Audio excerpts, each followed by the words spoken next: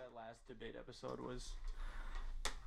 I feel like I should definitely acknowledge that it was all in good fun, and George and I don't have any like animosity towards each other. I don't think that you guys came off that way though. No, but it was like, oh, would you rather have 4 fingers or 6? And then it's like, hey, what do you think of how much do you value life? How much do you really think people's life are worth? So it really came off a little egregious. Hello, beautiful people. Welcome to Bro Taste This. When we break down wine, we talk about Luis's digestive issues and Juan's political issues.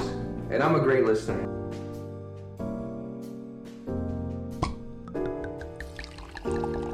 Good morning, good evening, and good afternoon. Thank you for joining us on another episode of Bro Taste This, where we break down wine, food, news, and our childhood trauma. I am Luis Pablo, joined by Juan Legend, Jay motherfucking May, and today we have a special guest. He was mentioned in the very first episode of this podcast, so if you go back and listen to the horrible audio that we posted, Anthony Garcia is in the room with us. Wah, wah, wah. Right here. Wah, wah, wah. We might have to get the air horns a little bit closer now. Yeah, we'll screw this back. There we go. Beautiful. Damn millennials. Damn millennials. They're doing it anymore. Yeah, we want to make sure everybody knows our opinion about everything, which is why everybody should have their own podcast. This week we'll be talking about Wisconsin approving child labor, and then we'll just get right into the sommelier that's with us here, Anthony Garcia. So, Anthony, do you want to just say who you are, where you're from? I'm Anthony Garcia. That is I correct. was born in California, but then raised 10 years in Mexico, and then moved to the United States, flipped a coin on that decision, and landed on heads. So we moved up here, and have been living here since. Lived in Chicago for a little bit, saw some pretty cool things, some bad things, a lot of culture shock. I moved up here without knowing any English, and lived in a pretty rough neighborhood of Chicago, where African Americans and like Mexicans never get along because lack of resources. They were just Jeez. trying to just fight for it, and there was only one white kid in my school back then, but then my mom just got fed up with like hearing gunshots in the middle of the night. So yeah, we moved up to Wisconsin, lived in Elkhorn first, and then moved to Lake Geneva for a little bit, moved around Chicago, and then I'm here. Yeah, beautiful. Thank you so much for coming by. Obviously, it's much appreciated. It was, what, a 2-hour drive? Shy of 2 hours, yeah. You're up in the beautiful Sheboygan town. Sheboygan area. I worked for Kohler, Wisconsin. You know, you go to the bathroom, it says Kohler. They make them Yeah. there. I live in Plymouth, and love it. I have shy of 2 acres. My 2 little girls just run around endlessly. Don't have to worry about traffic like I did in Chicago when I lived there. So yeah, it's a good move. Yeah, I was gonna say you definitely get congratulations for having 2 kids. Yeah. 5 and 2, 4 and 1. You said. Yeah. So yeah, no man, thank you so much for coming. It's greatly appreciated. Yeah, on the record, they're not Asian. No. Do you get told you're Asian a lot? Yeah, but funny thing is that like Asian people know I'm not Asian. It's the people that are kind of like borderline, like Hmong or Filipinos. They're like, Yeah. you're definitely Asian, or you're one of me, or in the restaurant it's so funny, and it's like borderline like being stereotyped and racism, because people will say, I Hey. fucking hate when people do that. yeah, they're like, hey, can you tell the Asian Samp that we're ready to Oh, for a wine they order? say that? And then the server comes to me, I'm like looking around like, Yeah. which one? Like there's none. Like, Yeah. oh me? You're talking Got about it. me? Got it. That is really funny. Yeah, I mean, I do know a little Mandarin, so like ni hao ma, or ni hao if I need to, but no. I know one Asian phrase, and it's "nani," which I've only gotten from anime. So it really, That's all you need, man. Yeah, it really has not helped me whatsoever. That's actually one of my deepest fears, is that one day I have kids and it just comes out like black. I don't know, something ridiculous that I'm not. What do you? I mean, not it your could- kid, is that yeah, right? it's- yeah. I think everybody has a natural fear. male fear. Right, just like, man, is this kid mine?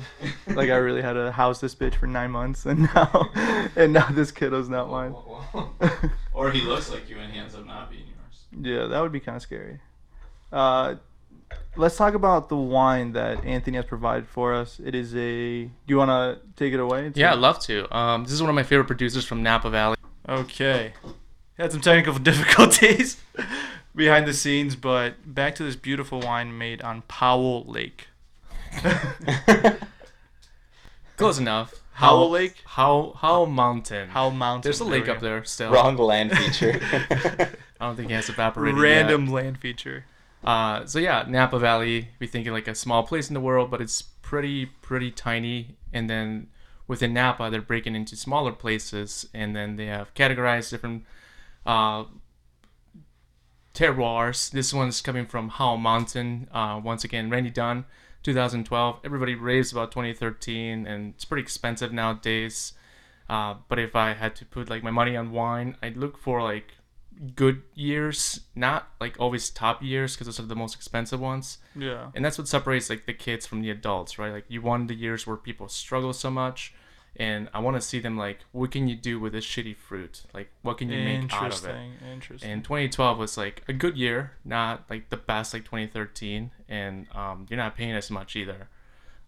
So yeah, it's So what would we have right here? A 2012. How much does a bottle of this go for?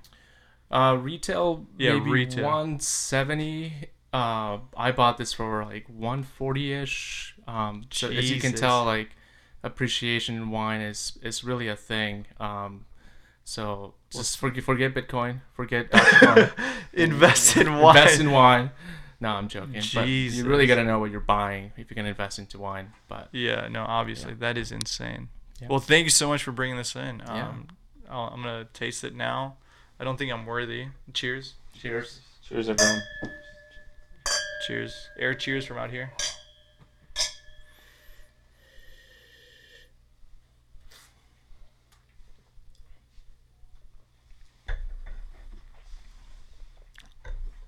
Wow. So immediately what I note is very acidic, a lot of tannins. A lot of tannins. Yeah, it's like silk, though. I'm happy you said acidic right away, because when the wine gets to like higher than 14%, it's all about like the fruit, the tannins, and no Yeah. one talks about acidity when it comes to cabs. Once again, like the word acidity, people think of like battery acid, but it's such a beautiful No. thing. No.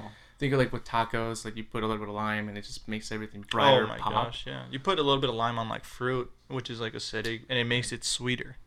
Right. You know, and Right. so with this, when I get the tannins in there and I get the acidity, it's not in a bad way. It feels like, whereas some of the other wine that I've tasted feels like you're drinking wine, this feels like you're drinking juice. Like in terms of texture, it feels a lot thicker.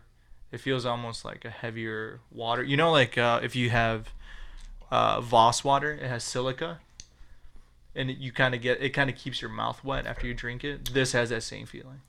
Yeah, and it's like one of these wines that you can drink them at any time. Like usually when you drink cabs, you're like, I gotta have a steak. I gotta have something big, bold, and like mashed potatoes. No. Just think of everything Wisconsin. But this one, like you can take it out anywhere. Yeah. If anything, I think it's like more towards like Mexican and like Chinese food, like a little Right. bit of spice. I'll gotta mention one thing about Randy Dunn. He's like one of the OGs of Napa Valley, making wines beautifully without being too show off. He worked for Caymus, and Caymus owns Meiomi, Bella Gloss, Elouan, and like all these like fruit bomb wines.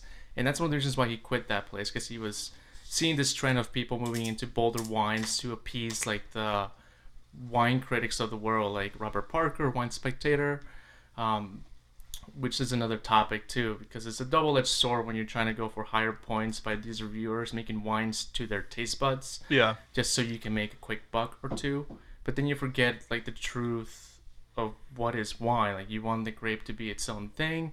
The winemaker should just be picking it and just giving it some love and then calling it a day, not fabricating like high point scoring wines to appease them.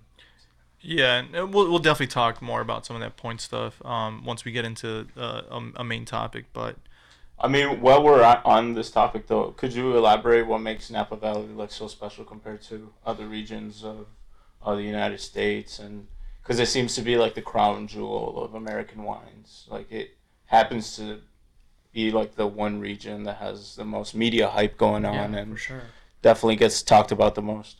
Yeah, so before Napa Valley was a thing, like everybody thought of like Bordeaux, Burgundy wines, like they were the top stuff in the world, the most expensive stuff in the world, and no one could beat them. But then this is leading up to a competition, and other things happened, but this is kind of pretty much one of the things that kind of started the snowball effect of Napa Valley being taken seriously. The French wines, people who own French wineries, domain chateaus, they saw us as like a bunch of hillbillies just making bootleg and just moonshine in Napa. Like out here in California, in the United States in general? In the United States in general, they're like, they don't know what they're doing. The temperatures are too hot. What are these fucking Americans doing? Always messing up things. And you know what? It's part of the freedom, right? Like, Yeah. of like having like no fucks, right? Yeah. Like, you can do whatever you want with winemaking. Like, I want to oak bomb this thing. I want to make this riper. And people were just like, what are they doing? Like, and then It was a little eccentric for their taste, it sounds like. right. And Yeah. then the moment that sealed the day was this thing called the Judgment of Paris, where we competed against the French wines, and we won both categories, white and red. It was all done in blind tasting. Some of these blind tasters who rated the wines were French. And what was this event called again? The Judgment of Paris? The Judgment of Paris. Sounds like Oh, a that's really like a really cool battle. Yeah, yeah. Gladiator sword, sabering. Yeah. Like Yeah. a final French Revolution battle. cool. Yeah, George Washington was there. Napoleon. Yeah, yeah. He's like, but- I'm not that short. but then we won, and That's really impressive. By blind tasting. by blind tasting, right? That's a different topic too. Like, what is blind tasting? Like, I tell you, like, hey, tell me what's in this wine, but it's all perspective. It's all what you think, what you know. It's all about your past history, your memories. What does it trigger? But if you don't expose yourself to like different things, then it's kind of hard to talk about a wine, right? So, Yeah. but back to like this tasting, the Judgment of Paris, like it put us on this like pedestal of like, this is the best, and then everybody wanted to make the same wine, the same style as those first placers, right? And that is what we have still today. People still want to make it that way, overly oaky, buttery, big expressive, big punch in the face kind of style of wines. And you're starting to see a shift today where people want more of that, like, just give me the grapes, don't mess with it too much, man. Just do it kind of semi-natural, and people are gonna think of like natural wines, but not that kind of natural. I don't want too much funk. Like a little bit more traditional techniques. More and traditional. tastes. Right, Mhm. right. Interesting. Interesting. Yeah, that's really fascinating. It's cool that California is getting less eccentric for once. Well, that's really interesting to find out because yeah, you hear all this talk about Napa Valley, and then you get pretentious people who come into restaurants that we work at, and they're like, "Oh, this isn't Napa Valley," and you're like, "What the fuck do you know, Candace?" Like really? Like you took one wine tasting class and suddenly you're sommelier? Like And they probably took that wine tasting class in Gatlinburg, Tennessee. yeah, exactly. In Richmond, Illinois, and they're like, no, I know what I'm talking about. What do you mean you don't have fucking Kendall Jackson? It's like, no, we do not have muscadine. We're gonna talk about a news topic that came out really quickly, and then we're gonna get right back into wine topic. Wisconsin approved a bill on Wednesday that would allow 14 and 15-year-olds to work until 11 p.m. on Sundays, much later than laws currently allow. The proposed bill would allow this group instead work from 6 a.m. to 9:30 p.m. on days before school day, and 6 a.m. to 11 p.m. when there isn't school the next day. Just want to go around the room and see what you guys thought about this, especially your experiences working in high school. We can start with Juan Legend across the room. As I was reading about the story, I also read that they were the Wisconsin legislature was also keeping in place essentially regulations that kept it legal to pay workers under 20 as little as $4.25 an hour for 90 days of training. Yeah.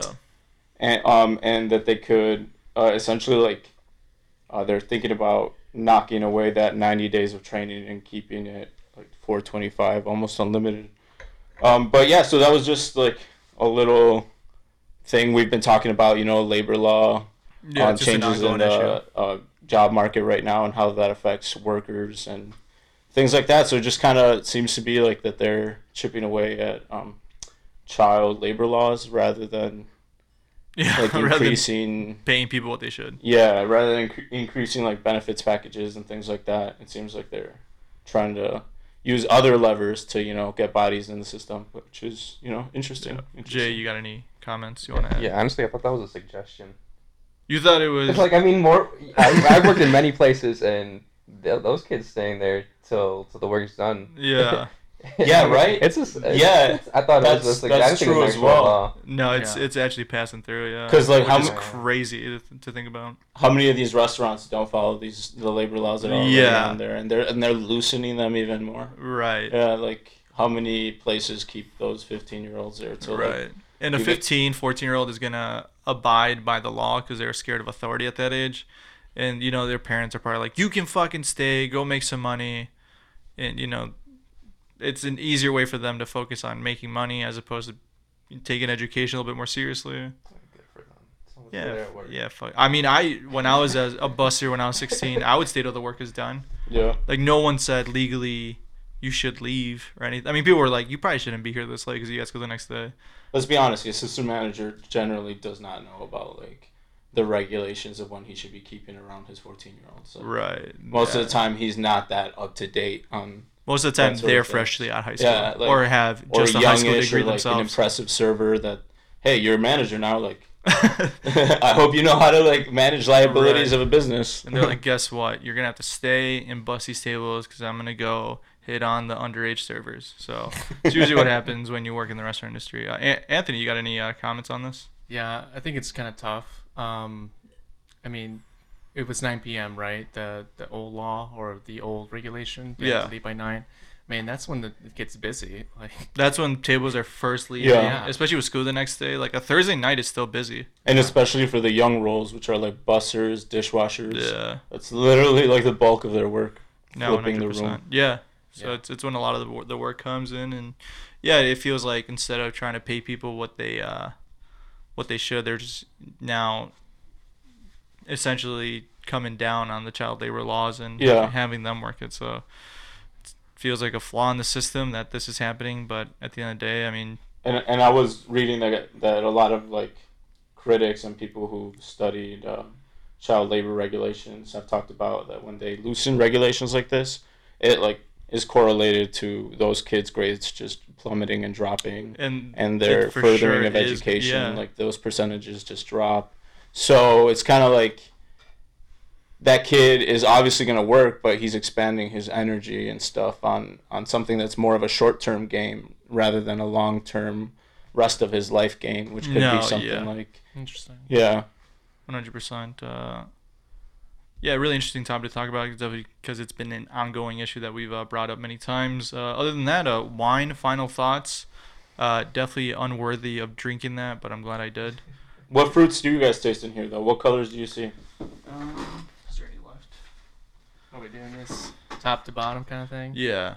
Yeah, Anthony, give us a little bit of a... Yeah, now that we're talking about the wine again, how... How do you go about breaking down a wine when Yeah, you're okay. sitting there? So whoever's listening right now, they can just skip 5 minutes. This is about to get boring. It's about to get really... This is for... Yeah, the This next is for the wine nerds. next couple all of right? minutes are going to be strictly for the wine nerds and for anybody who wants to learn about tasting wine and the things you got to look for.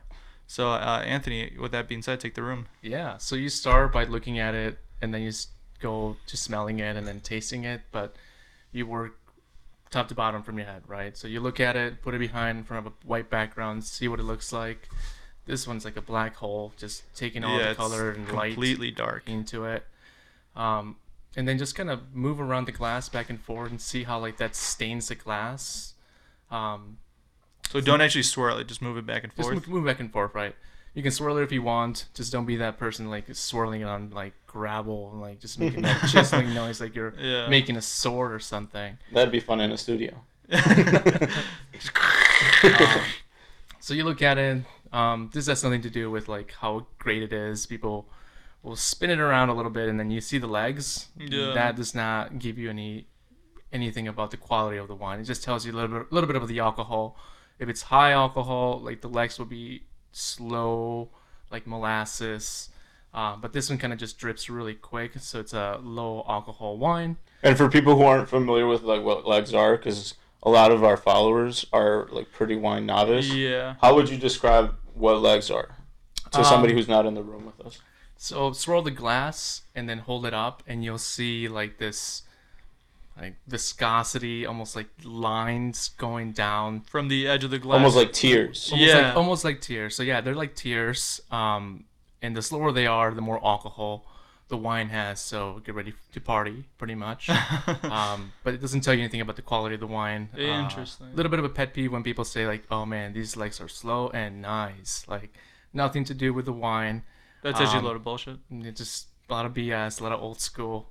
Interesting. No one has Like wine lingo. That- wine lingo, right? That it's kinda left woman, over. no woman or someone has slapped him in the face and tell him, "Man, that's not how you describe wine." And then you go to your nose, swirl it a little bit. One nose is better than the other, so go back and forth. Make sure you do this when you're in Thanksgiving and family is around, because they'll look at you like you're weird. We're You all. sound like you're speaking from experience. Definitely. Yeah, it sounds like it came from a personal place. Yeah, I Dude, smell. I can't imagine Mexican Thanksgiving. You know, the wine geek. You got, Miren a este. you got the box wine and you're swirling it. You're like, no, I still gotta go through the motions. It's like all army style. Gotta do it. No way you can skip it. Yeah, it's like doing your bed for all those military kids. Yeah, and then you kind of just smell it. You start with the fruits and make sure you know like what kind of fruits, right? You can easy fruits for red wine. It's either red, blue, or black fruits, and then from there be specific on what kind of red fruits, like raspberry, cherries, and then for blue, blueberries, blackberry, plums, and then you can move on to other things like the nuttiness and the oak and the vanilla. There's some vanilla in this one. It's hard to pinpoint these things unless you continue to drink. Yeah. But I think the fruit is very important. I'm surprised I'm still doing wine, because I got haze like when I was doing my level 1. They go around the room, they pass a microphone, and I don't know if anybody knows this, but I'm an introvert for sure. Like going up, Well, thank you for being on the podcast. right? Trying to break through that mold. Yeah.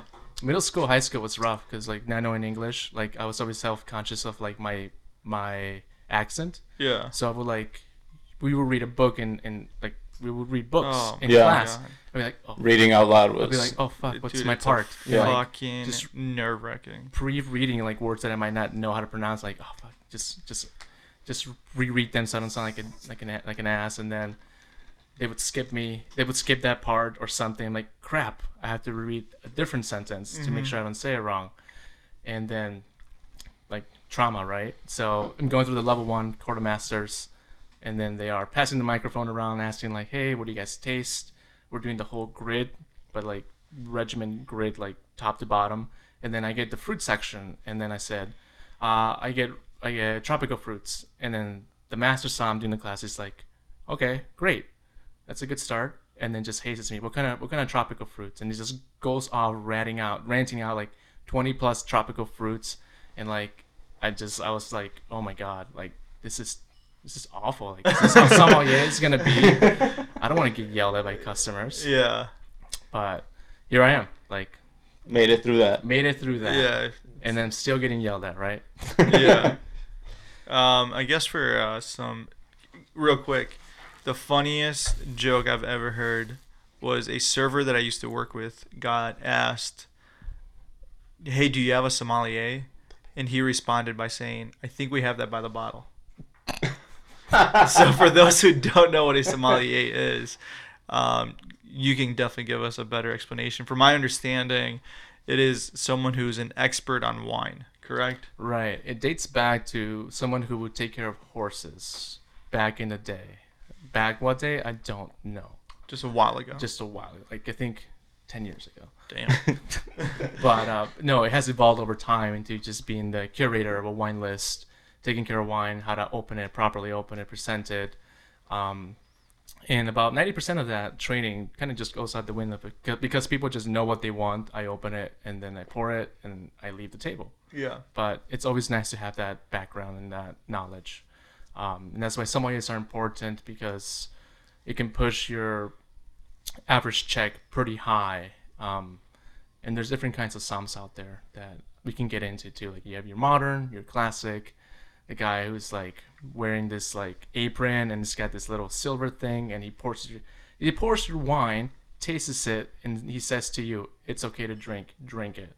Like I am not about that. Like I will remove myself from the equation. Some people still do that, like in bigger cities like Florida, California, just to make sure you're drinking something okay. But I want you to enjoy it, so I'll pour you a sample. You taste it. You tell me, hey, it's good. Hey, it's bad. Take it home with you and drink it with your wife. I'm like, cool, awesome. Yeah.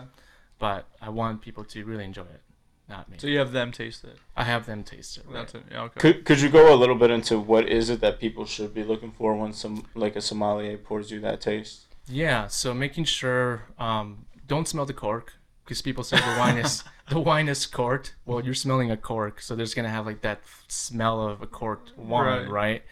But if you see the cork and you see some streamlines through the sides, there might be signs of seepage. Seepage just means when there's wine going out or air coming in, that will start to deteriorate the wine from within. Another thing too you want to smell is like wet newspaper or like a wet dog. Like when the wine's poured in your glass and you smell that, it could be two things. It could be the wine is corked, or the glasses were polished. No one changed the water in the dishwasher, or they're using a dirty rag. So that's like a third variable all together. Like it could just be the glass is all fucked up. Yeah. And I've gotten times where people just don't like the wine, and I sometimes warn them like it's gonna be funky. You ready for this funk? And they say, I don't like it, it's funky. I'm like, yeah, it's funky. Yeah. I told you. I told you. And I don't want you to drink 24 ounces of something you don't like, so I'll take it back. I'll show it to the employees what it is and have them taste it. You guys know about that. And then, we've been fortunate. unfortunate. And yeah, so like no worries, like we'll take care of it. I don't want you to drink something you don't want either. So. Yeah, very. As and all of us could probably attest to this. Very rare do a guest complain about the wine and then we think it's not an issue. Like when someone complains about the wine, it's almost always like, okay, I understand, and just no questions asked. We take the wine back, and like I would say 8 times out of 10, something is wrong with the wine, and then there's like 2 times where they're like they just don't like what they ordered. Yeah, like trying to show off to their date, like, hey, guess what I can do? Yeah, I ordered a Merlot. Or a Chianti, and you're like, you have no idea what you're talking about. So yeah, that's definitely something to. If you get a wine and you don't like it, if you're trying to like experience wine and get into wine, you're like, oh, I've heard about Cabernets, and you order it and you don't like it, don't fucking drink it. Cause what's the point? You're just ruining wine for yourself and for your guests, and right. You're paying for a glass that you're not gonna enjoy. Mm-hmm. Right. So 100%. Yeah, no. Jay, you got any questions for the young sommelier we have in the room before we start? Kind of, this is gonna be all over the place, but I'll try to keep some sense to it. Oh man, I have a ton. Yeah, let's start in the beginning, kind of like. Yeah, that's what I also want to start. What's the process of you becoming a sommelier, and what kind of made you want to do that? Awesome, man. Make sure we come back to that first question because I'm gonna answer the second one. Okay. It all started with like. Cooking. Like I grew up in Mexico. My grandma used to work for the state of Guerrero. In Guerrero, don't fight, man. Don't fight over there because they'll just hit you with machete. That's how they settle wars and like. They fit the name. Yeah, machete. Like yeah, that Guerrero name really comes through. Yeah, and she would take me to all these towns because she worked for the state to kind of help out like these small communities that don't have resources, barely have any like heat. And she would go and teach them how to like grow their crops better, how to make dolls out of nothing, just like the hair of hairs, and how to make estufas, stoves out of like mud. Right, you make a whole like really really hardcore like. And this was her job, you said? This was her job, and then as a gratitude, like all these people would like make us food, like authentic food, menudo, like. Tripas, pozole, and using everything from the animal, like chicken feet. and that's how I kind of just love that hospitality. Like that bit me so hard, and then it never really clicked until like I was in high school. So lived through that, and then cooking was like speaking to me a lot after high school. So to culinary, I applied to Grand Geneva, not once but twice. And Yeah, because when I met you for the first time, you probably won't even remember this, but I was in high school, and you were actually working as a cook at what's now a different restaurant, but at the time it was Chicago Style Pizza. You were there as a line cook, Yeah. and I knew you because of my cousin worked with you, my cousin Jesus Cordova. Ah, yes. So that's when I first met you, and then we ended up meeting again at the Grand Geneva. Yeah. And then we worked together for a while there, Yeah, I was like, who's this pretty boy right here? Yeah. and it wasn't me; it was somebody else. No, but please continue. Yeah, so I started cooking, started with pizzas, family owned, and then applied to Grand Geneva, and then landed a job as a chef de partie, just pretty much being like the left, right, whatever hand you want to call it, of the sous chef, just prepping, coming up with new ways to speed things up, look a little bit better. But it's kind of hard to make dishes look better when there's only 4 components. You have your sauce, protein, a tomato cherry, and a leaf of some sort. But worked as a cook, love cooking, the smells, the restaurant. I just wanted to be in restaurants, but there was always like this disconnect with front and back of the house. I'm like, I got this. I'm gonna fix this. So I went back to school, went to hospitality school at UW Stout, and I took a wine course twice. Not because I failed. And people were like, "Why are you taking it twice? Like, did you fail?" Like, no, I just want to get more out of it. And this professor was like one of the best things that's kind of happened in my life in the wine world, because he made something so easy to understand and digest as a 21-year-old, where everybody else just wants to get drunk and bar hop. And I'll be honest, like I started with Barefoot Moscato. Like that's where I started. Started from the That's bottom. what's Yeah, we gotta be Pink Moscato, shout out. shout out Barefoot and all its great wines. Yeah, started from the bottom. And Yeah, you gotta be loyal to the wines that started you. The more pale yellow, the better. If that shit's pink, that's ready to drink. Then I applied back to Grand Geneva. I just like to suffer, you know. Shout out. I like the trauma. I like the trauma. Trauma bonding. Trauma bond. I'm like, oh, I'm gonna get back into front of the house. Let's fix this stuff. And I did the internship for 5 months. And I was in the military at one point too. In that process. Yeah, thank you for your service. Yeah, anytime. And then I put my 2 weeks in before. So it was supposed to be a 5-month program, right? It became 9 months. And I was like, what are you guys going to do with me? Where are you going to put me? And there was like no answer. So I was like, I'm out. And they're like, well, you're still in training, in Army training. You're going to be back in 2 weeks. I'm like, these are my 2 weeks. Like, I'm not coming back. My 2 weeks. These are my 2 weeks. And then I came back. I had no job. I was like kind of cool with it because it was just like revealing to like, I don't want to work somewhere where I don't enjoy working. Like I want to do something for myself. And that's when I applied the Geneva Inn to be the bar manager. And I just walked in, and Sutton was shout there. out to Sutton Doringsfeld. What? Who What? hired How an all-star crew. 3 Let's out of just 4 say of us that. in the room. Let's just say that. And she's like, let's do this. Let's reopen this place. They invested money on it. And then she wanted me to take on the wine program with some guidance from a master of wine, Jessica Bell, who worked in Milwaukee for a while. She had her own schooling. She would teach people, and she would come down and kind of just guide me a little bit. And her guidance really helped me kind of build my first wine list from scratch. And once again, I started to get burnt out because I was doing more managerial stuff than anything bar related. And that was eating at me, and just like, I just want to do wine things. And so I decided to take my level 1, passed it, and then took some time off, and then decided to take my level 2, passed it eventually. And then from there, I just like committed to myself to be a sommelier. I told myself, I want to be a sommelier in the big city. And that's when Megan moved, my wife, to Chicago. I'm like, I may finish up here in Geneva, and then I'll follow you. And then I went, once again, without a plan. I started applying everywhere, and eventually the James Hotel took a chance on me, on someone who was just a level 1 at that time. Could you elaborate a little bit on that? Like how the leveling system works? Like Yeah. all of its implications. Yeah, so you can be wine. You can have a wine career in different ways. You can be a writer, a critic, work on the floors. You can teach. You can do multiple things with anything wine. It just depends what path you take. I took the quartermasters, and that's more service oriented towards like restaurants, and that's a path I took pretty strong. And then eventually did the other one, but there's 4 levels to the quartermasters. Level 1 is just introductory. Level 2 is a certified, which I am at the moment. Level 3, it just gets harder 10 times fold.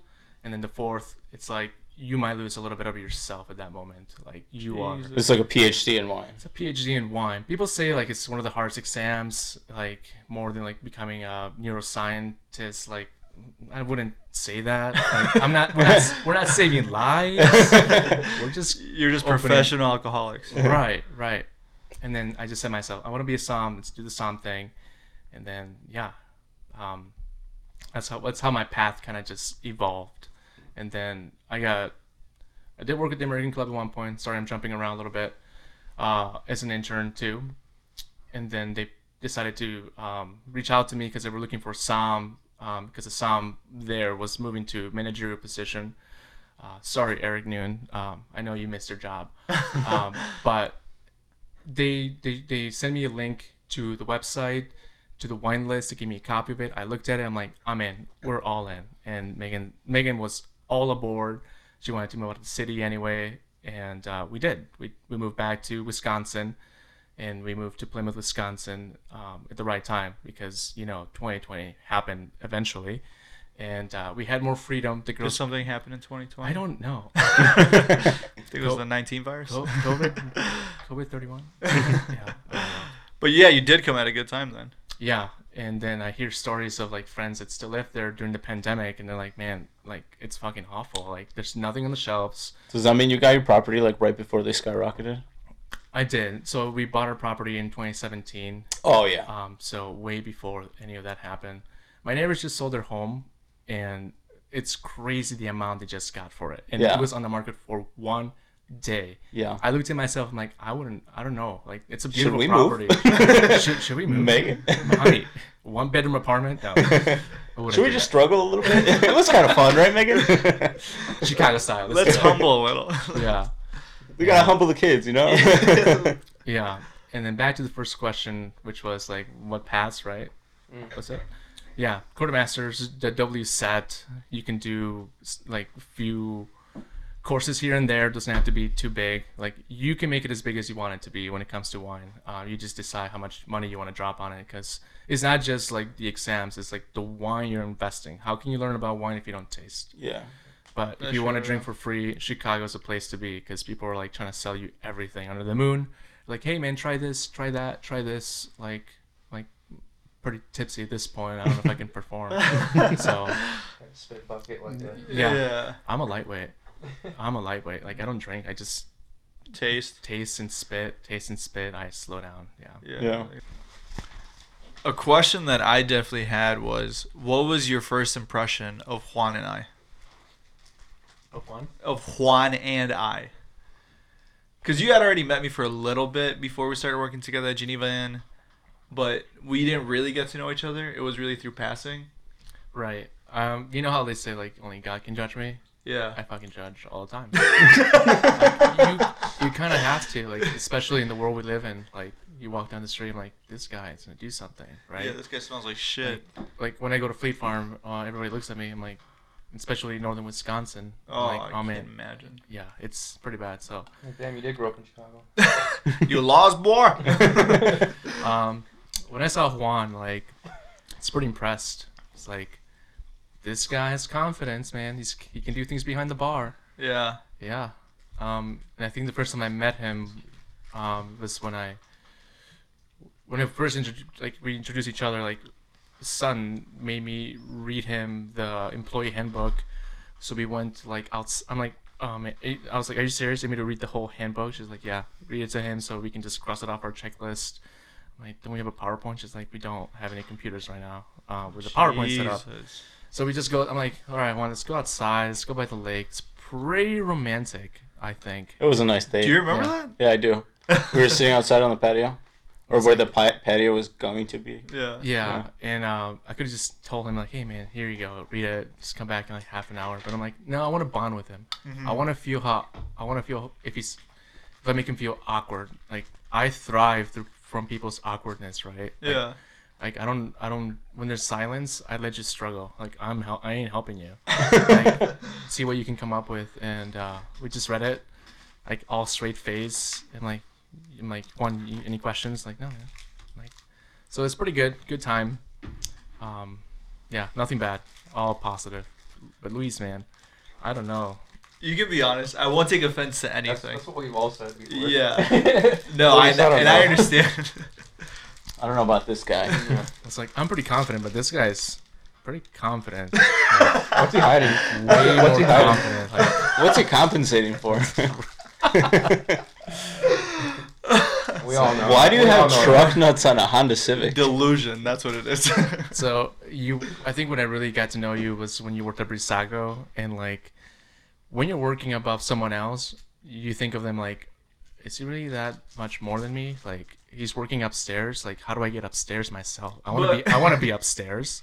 I was like, how's Being upstairs had nothing to do with a better position. but the outfits were better too. Like I'm wearing like this crappy chef coat that smells like sea bass, and like this guy's like nice cut, nice clean. He's going upstairs and just kill service, and I'm just down here like just breading calamari to order, and like my hands smell fishy. Like I want to kind of be like him, like that kind of confidence. So yeah, nothing bad. All good impressions.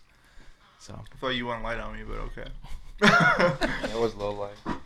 Dude, I got a few little like wine 101. Yeah, we have a ton of like quick fire questions. Yeah, I was gonna say, so like you can feel free to be as short and Yeah, be short if you want to be. be short if you want to be. You know, these are kind of like more fact based rather than opinion based. But no, don't laugh here, all right?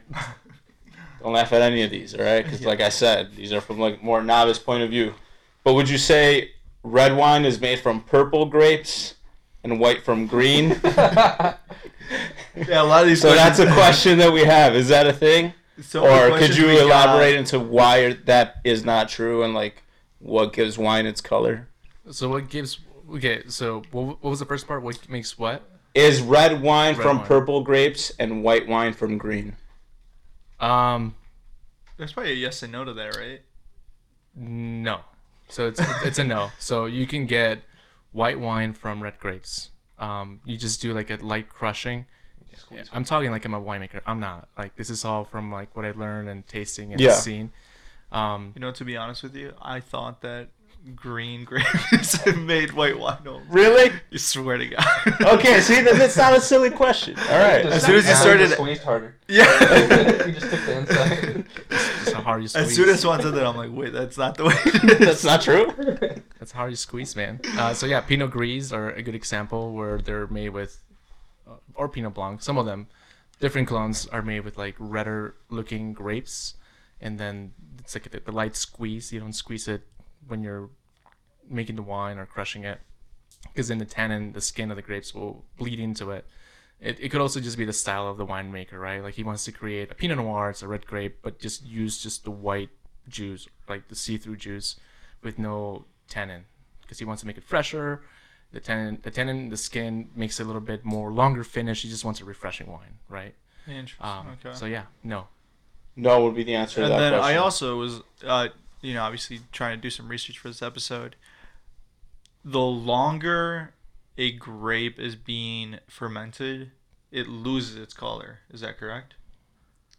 I don't know. Oh, okay. I was doing some research about winemakers, and yeah, they were saying like the longer a grape sits, it loses its color. So depending on how dark the grape is, that's how long it was actually being fermented for. Interesting. So you lose the color if you do light press or leave it longer in the fermented Correct. stage? Yeah, that's it. Yeah. Interesting.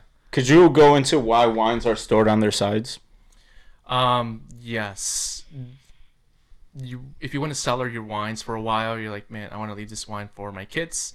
You want to make sure there's cellar on their side, because if you leave it upwards, the cork will dry from within. You kind of want to make sure that's wet, moist, so it keeps that cork expanded and not shrunk.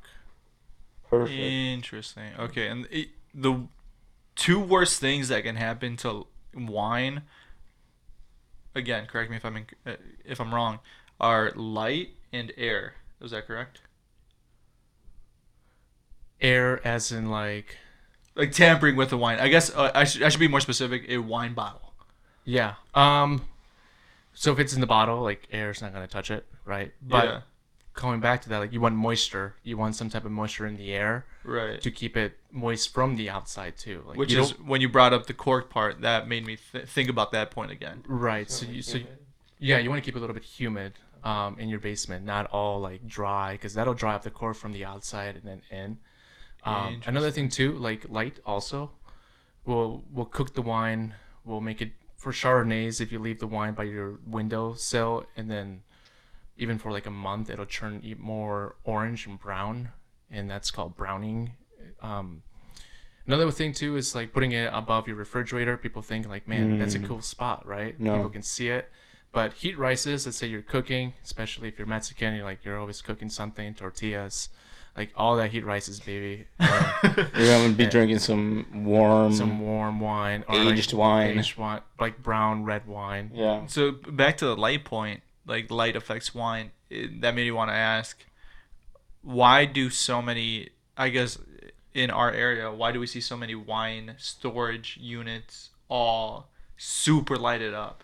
If light affects at that point, does it not matter anymore? Once it's already like on at a restaurant. So let's say you're going to like Total Wine or a Binny's, right? Yeah. They all lit up LEDs. Like LEDs won't harm the wine as much as like UV light from the sun. Yeah. But there's also truth to that, right? Like you're walking down the aisles, it is 72 degrees inside, little air conditioning, so maybe 68. That's gonna hinder the wine in the long run. But their goal is to just flip that wine really quick. There's really no extra care for it. Not saying it's bad or wrong. Like keeping the wine in that temperature for like a year or two, it's not gonna hurt it. But like 5 years, you'll see some damage to that wine. Okay. All right. Jay, you got any questions? What level are you? I know we were talking about levels. Level 2 certified from the Court of Masters, and level 2 from the WSET, the Wine Trust Educational. He's looking around the room. He's fishing for it. Or- Here, let me yeah. quickly look it up. Can you repeat the acronym? WSET. Lynchburg News, weather, sports. SET, wine and spirit education Wine trust. Education Trust. Yeah. Okay, beautiful. You ever thought about going further? Yeah, I think I'm going to. I think life's too short to not have like those kind of big goals in life. I'm sure you guys heard of like All Lives Matter, right? Yeah, Yeah. No. Okay. So we just had a debate about it last week. so yeah, going back to the Court of Masters, like Determined they've gone through some issues with not representing BIPOC, and even the word like Court of Masters, like the word Masters has always been kind of like an iffy thing when it comes to wine, because we're enjoying wine that was promoted by white people, right? Yeah. Throughout our lives. Tell me why I was completely wondering about that. Like, why is it French grapes that are the most popular? Like, why is it these like newly colonized regions, Australia, New Zealand, Chile, Argentina, Right. United States?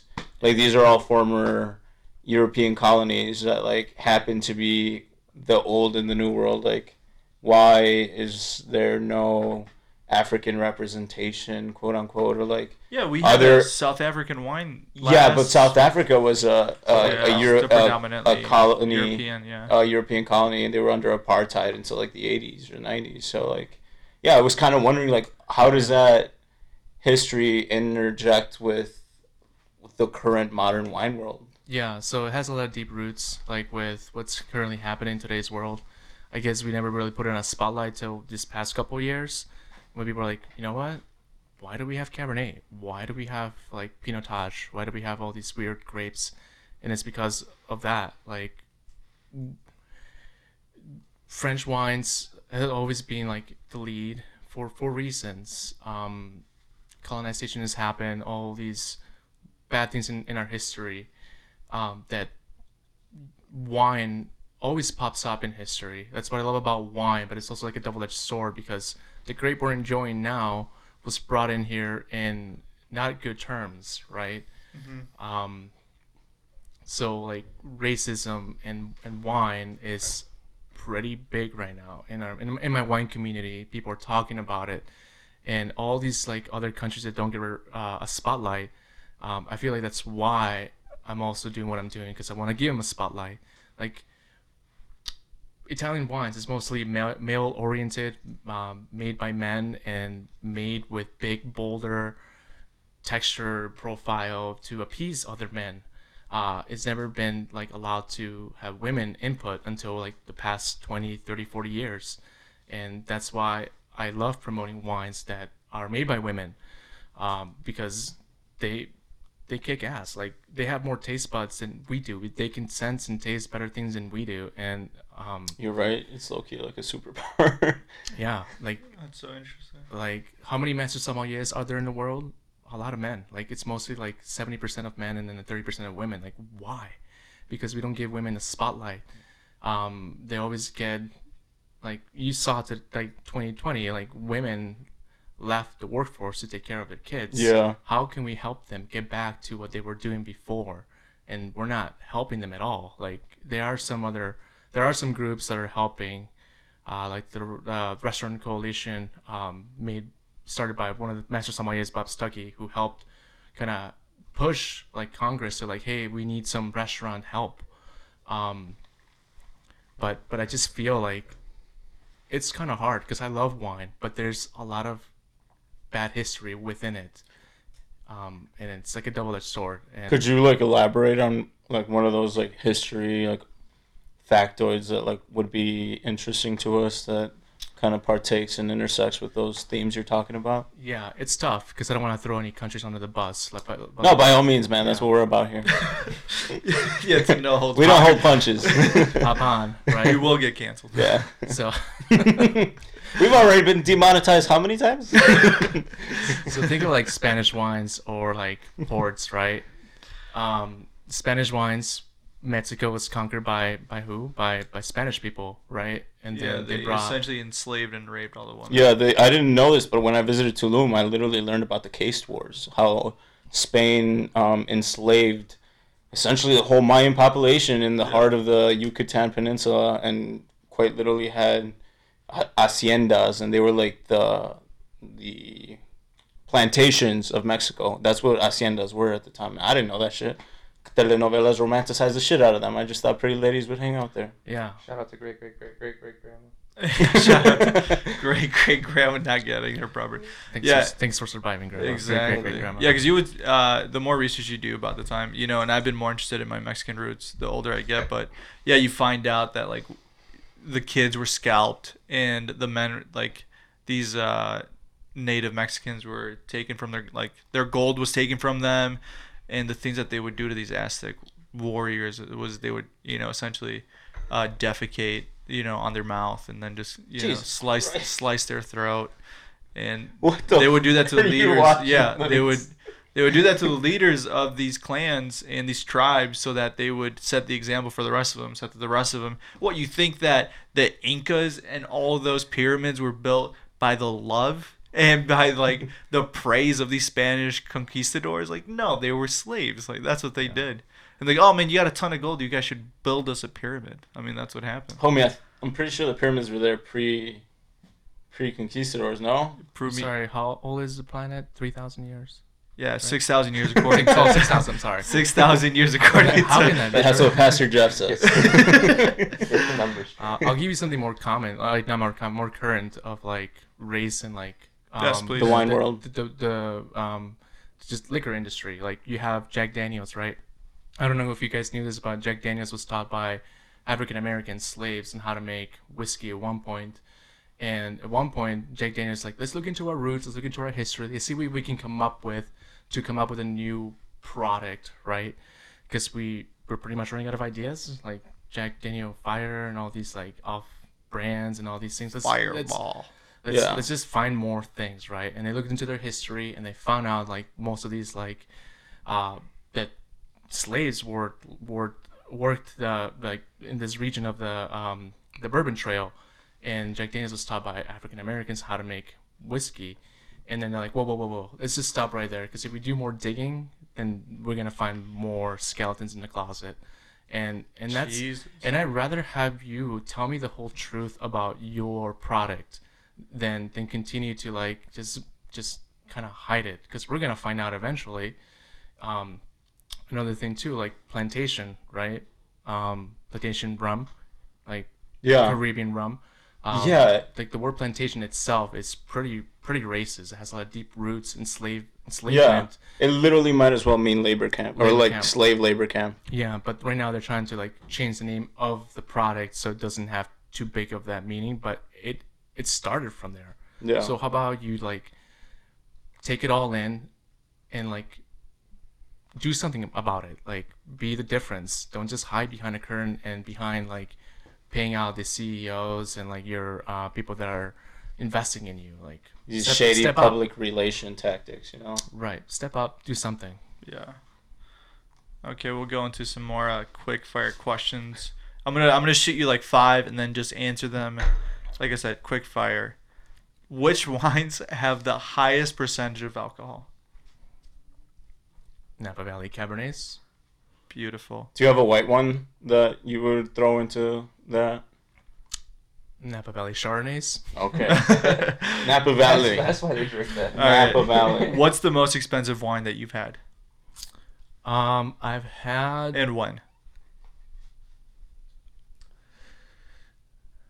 the chance to taste DRC, Domaine de la Romani Conti. These wines go for like thousands of dollars. I had the chance to try Latage 2013, and that was like $6,000. The table joked to me, they're like, "We are your $20,000 table," and I was like kind of shrugging, like, "Yeah, cool guys. Like let me bring you some wines that will open tonight." Yeah. And they recognize the labels, so like, no, like we are your $20,000 table. I come back with like DRC, Screaming Eagle. Was this Aaron Rodgers? No, I think someone was Yeah, like Aaron Rodgers retiring, drinks. and they're just like, let's just go all out. And then they're like, that's much better. Let's go. And then 5 bottles in, $20,000, and one of those being the DRC, 6,000. They're like, have some, try. Have you had it? I'm like, fuck no, I never had it. Are you out of your Fuck fucking no. mind? I don't want to lose my job. I mean, I've had some like different vineyards by them, Yeah. 2,000 by like $6,000, but you can't tell the Jesus. difference in how expensive it is. I feel like my mind cannot process that. All right, another quick fire question, and then we'll get into some more juicy ones. What is the oldest wine you've had? 1908 Madeira, 1908. 1908 Madeira, and that was in Chicago. Holy There's still juice in shit. there? Yeah, yeah, yeah. Those are God damn. gorgeous wines. What did it taste like? Like, what's the Um, biggest difference? Then? So Madeira translates to Madeirized, so it's pretty much cooked. It cannot go bad or Wow. as bad. But it has like all these nutty flavors, like marzipan. It's almost like, right? Shout out to marzipan.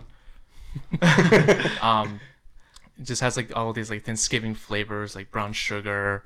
Wow. And these flavors you can only get with time. You cannot just buy it off like new vintage. You have to let those. These are developed flavors. These are developed flavors, right? Yeah.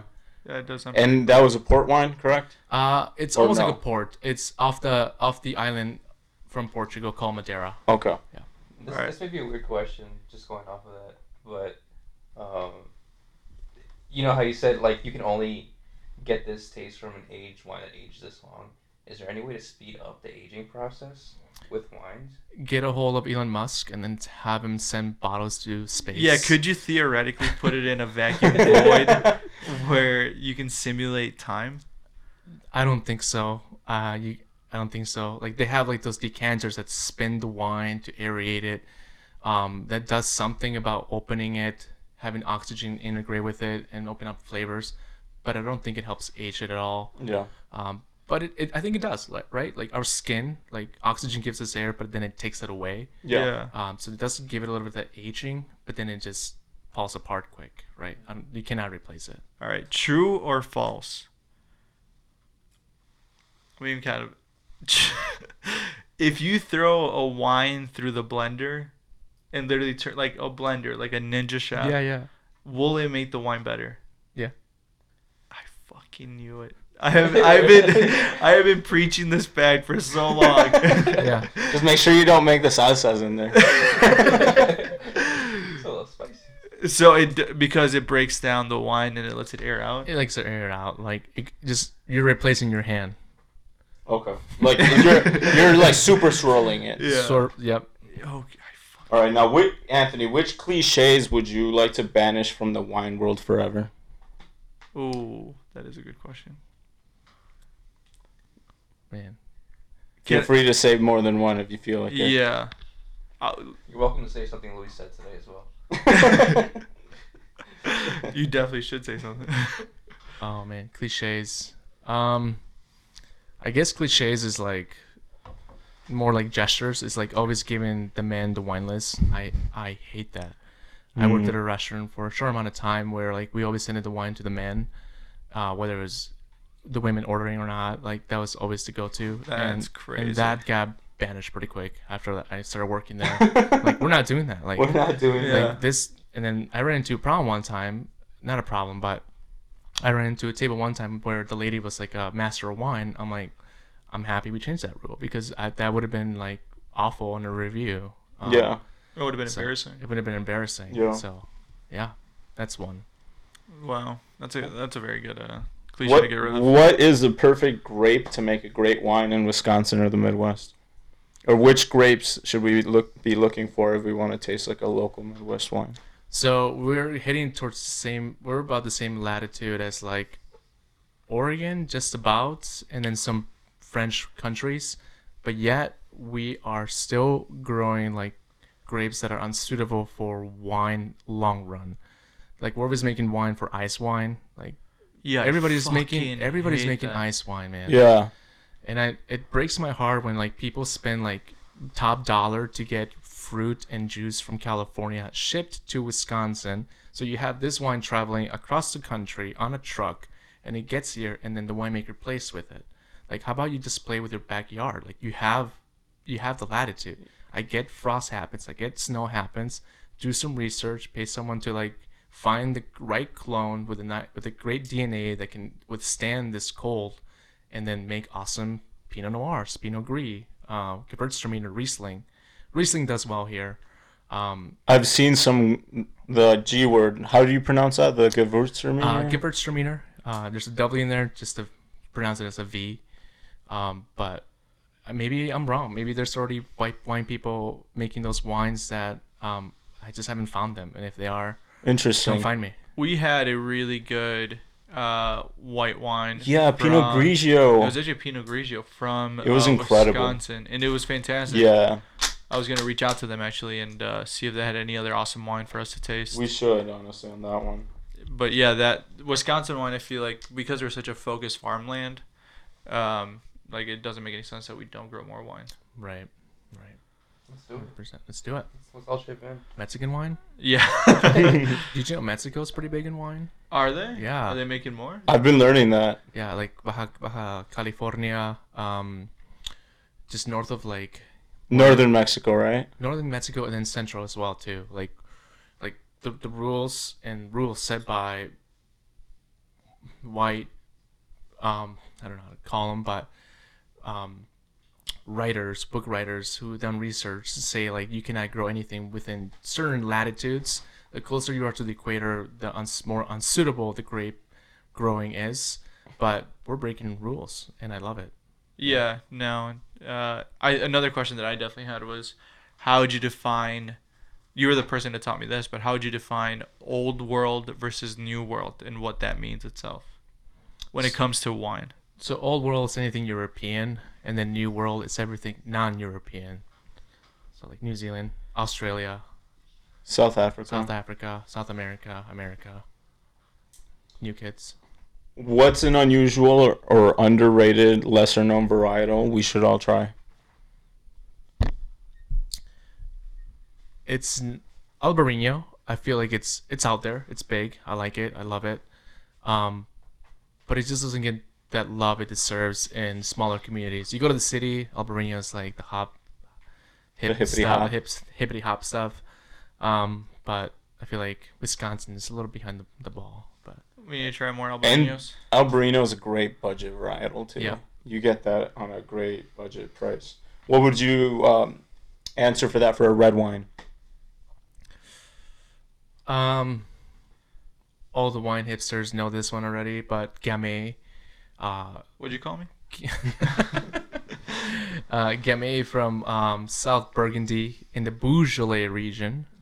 Pretty We bougie. love Beaujolais. Yeah, around Beaujolais. here. Really, Yeah, it's gummy. It's awesome. And it's also in the budget too. And but- it's cheap. That's what we like around and it's here. cheap. Yeah, that's what we like here. But if you find a Gamay in California, those are killer because people that are making those are going against the grain of the classic winemaking. So Beautiful. One question that this is going to be kind of a long point, but I recently binged all 3 Saw movies on Hulu, which are great to watch. I think they're really good, interesting movies if you're just interested in wine in general. Did you say Saw? Saw. Are you Oh. fucking dumb? How the fuck does that have anything to where do do with I wine? watch the It's Saw spooky movies? season, bro. They're not. It's spooky season. They took them off everywhere. They're not anywhere. Like I want to You watch can't them. find 'em. You can't Yeah. find them. HBO Max has them. Done. HBO Max. There we And go. Amazon Prime has everything for a price. Like, Yeah, well, you can rent anything, but if you want to, yeah, that's true. Saw True. 1 underrated. Why One of the- the best movies ever. bro, he was dead, but he wasn't the whole Hey, time. hey, chill out. Yeah, that movie that came out 30 years ago. Chill out. Yeah, don't spoil it. I never got to Saw 9. But when you were a kid, did you It's called ever Jigsaw. did you ever see like the DVDs of like the scary movies or at Blockbuster, and you'd be too scared to like I wanna touch watch it. touch the case? Bro, to Like, this like- day, I can't even walk down aisles that have dolls in them because of how bad like horror movies have affected me. Like, yeah, when you walk down those Blockbusters and you see like all this, and they would all be black and fucked up. I don't think I've ever said it on the podcast, but you know that movie Jack Frost? Yeah. So there's 2 Jack Frost movies. There's the one with the guy who played Batman. What's his name? Oh, fuck. The very first Batman. He was Keaton, Michael Keaton. Michael Keaton. So there's a movie where he loses his soul, but it like goes into a snowman, and it's a really heartwarming Oh, I remember story. that. It's really, and dude, it makes you cry at the end. It's a really heartwarming story about him and his kid, and how like he ends up dying in a car accident, but he comes back as a snowman. Anyways, great movie. However, there's another Jack Frost movie where the snowman is like a killer snowman. Oh shit, I do remember the cover to that too. Yeah. And I rented out Jack Frost thinking I was watching Michael Keaton, and then I saw this terrifying movie about some killer snowman. It ruined you for Snowman. And now I was just like, God damn it. Back to my original point. And one of the points that was brought up in Psalm 2 specifically was wine epiphanies. The first time that I had wine, every time I drink wine before that, I'm like, whatever, I'm drinking wine. This is cool. I'm getting tipsy. No big deal. The first wine I had when I'm like, oh, this can be different and this can be good, was a Beaujolais that you had poured for a training session that you gave to us when we worked together. Nice, man. And that was like the first time I'm like, wait, wine can be fucking different. Like, it doesn't have to be it can be this a complex. Pinot Noir, yeah. a Cabernet. It can be actually good, and it smells like jam and blueberries. What was your first wine epiphany of like, oh shit, there's something here. Like, this isn't just the same shit over and over again. Where it This gets isn't me like drunk. Tito's. Yeah. Rosati. It's coming off the rail. I think it was a Riesling from Germany, and Rieslings I've had in school, they were sweet. I'm like, this is gonna be another sweet one, but I just want to try. It's got a fancy label, and I don't remember the name of it. But it was super, super dry, and that dryness is, it's like a bad acid trip. It's like it just dries your palate. It's like whetstone, and really, there's no whetstone. Have you tasted a whetstone? The Pinot Grigio we had from Wisconsin was actually very much like, Yeah, like very minerally. physically, Like Oh, a licked no. one, right? It's just like our brain trying to like connect to things that make sense. It's like after rain, like when you smell that after rain, sometimes you smell in the wine, the moist. It's just Yeah. bacteria dying, like when, and then you smell that, and then that triggers your brain to like, you know what, that smells like that. But you never think about it beyond the smell, like the science behind it. But that Riesling had all of that. Like, it just took me for a loop of like, you know, it's fascinating when your brain gets tricked. Like when you get surprised, that's such an amazing thing. And that was it. And that was when I was an intern at the American Club for the Immigrant Restaurant, which I work at now today. So. Beautiful. Jay, you got a wine epiphany? The first time you had a wine where you realized, like, oh, there's something here other than just some red juice. Man, that's hard to pinpoint. There's that one that stands out. Juan, you got one that stands out? For me, I can't think of specifically one wine epiphany, but I, like, in the beginning of my wine drinking days, I had a lot of those style of moments with earthy wines like Malbecs, Zinfandels, where it was, you know, fruity, juicy, spicy, earthy. You know, it's not just prominent fruit. It's got like secondary flavors, like third level flavors. So for me, that's when I started having like those epiphanies, like those, oh, this is like really interesting. Like each wine is almost like an expression of that region, time and place of when it was made. It's an expression or like a painting of those winemakers, you know, like that's what they were trying to portray to you at that time. And that's kind of what got me really into it, like, and me being like a little like geography fucking nerdo, like that makes no sense. Like the global aspect of the wine, being able to taste something from South Africa, Malbec from Argentina or from Chile, like all of that is incredibly interesting. Seeing in the differences in how Argentina and Chile produce much earthier flavors than like California, which is, you know, very fruit centric. All of that was just super interesting to me, so I just dove in deep head after all that. Yeah. And I agree with Juan. It was just like a different tasting of different things, and once you got that under your belt, you really got into it and see what you like and what you didn't like, and that things are different. Yeah. But yeah, if I had to pick one, maybe an Amarone. Ooh, Dude. that's a great one. It's one that got me a little bit like, oh man, yeah. That's a great choice. That's a great choice. Like, Complex. I can drink this. Yeah. Like, I can enjoy this. That's a good choice. Like, it's a Those good are meal. heavy, like high alcohol, like Yeah. 16%, but they're amazing. Yeah. Yeah. I have another question, Anthony. So I want you to put a person in mind, right? Let's paint a picture in your head, right? Let's paint a picture of like a gentleman who's perhaps a plumber, perhaps likes to go bowling. You know, This sounds he's more awesome. of like a common man, Sounds right? very specific. So now I want you to tell me if you could recommend one wine, varietal, or region to this particular person who, Like- on an average day, likes to, you know, relax with a PBR, or, you know, when he's feeling a little eccentric, Miller Lite. What would you recommend to him?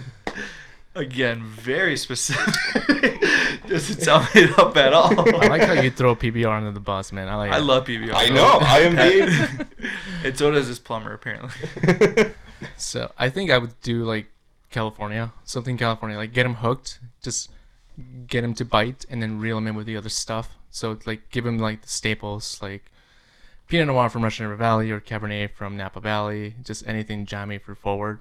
Because I feel like from what you're picturing in my head is his diet involves like bigger, bolder flavors, except for the beer part. And you want to just make that expression on his mouth, right?